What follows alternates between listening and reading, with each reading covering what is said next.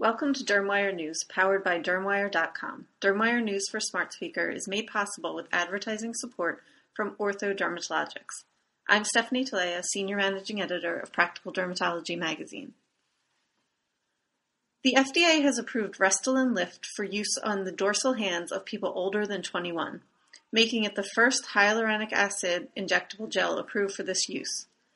Radiesse is also approved for the correction of lost volume in hands. As we age, we lose volume in the back of the hands, causing the appearance of tendons, wrinkles, and veins to become more pronounced, says Dr. Ellen Marmer, clinical trial investigator for Restylane Lyft in the hands. Many of my patients start to notice their youthful-looking faces aren't matching their aging hands and ask me what they can do about it. I am now pleased to be able to offer them Restylane Lyft. The FDA nod was based on a multi-center, randomized, evaluator-blinded, split-hand study investigating safety and efficacy of Restylane Lyft for use in the dorsal of the hands. 89 patients aged 22 and older were enrolled in the trial. The study met its primary endpoint, showing a clinically meaningful improvement in the correction of volume deficits of treated hands for up to 6 months. Restylane Lyft was shown to be both safe and well tolerated for the correction of volume deficit in the dorsal backside of the hand. After initial treatment, injection site responses, such as swelling, tenderness, redness, bruising, pain, itching, and impaired hand function, were predominantly mild in intensity and temporary. New guidelines may slightly increase reliability and accuracy of melanoma diagnoses, a new study in JAMA Network Open shows.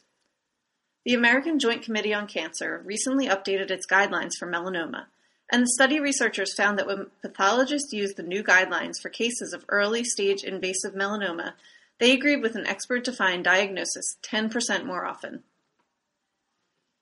In the study, researchers reviewed 4,342 analyses of 116 cases of invasive melanoma, made by a total of 187 pathologists from 10 U.S. states.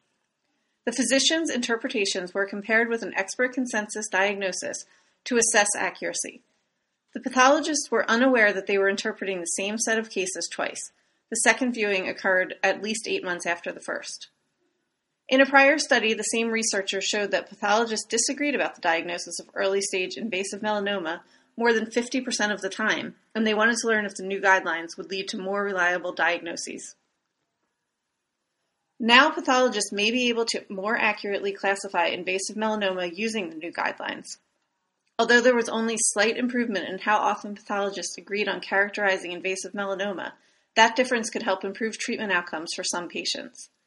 Still, the likelihood that pathologists will agree on the diagnosis of early-stage melanoma tissue and make an accurate diagnosis is low. Thank you for listening to DermWire News, powered by DermWire.com. This editorially independent program is supported with advertising from Ortho Dermatologics.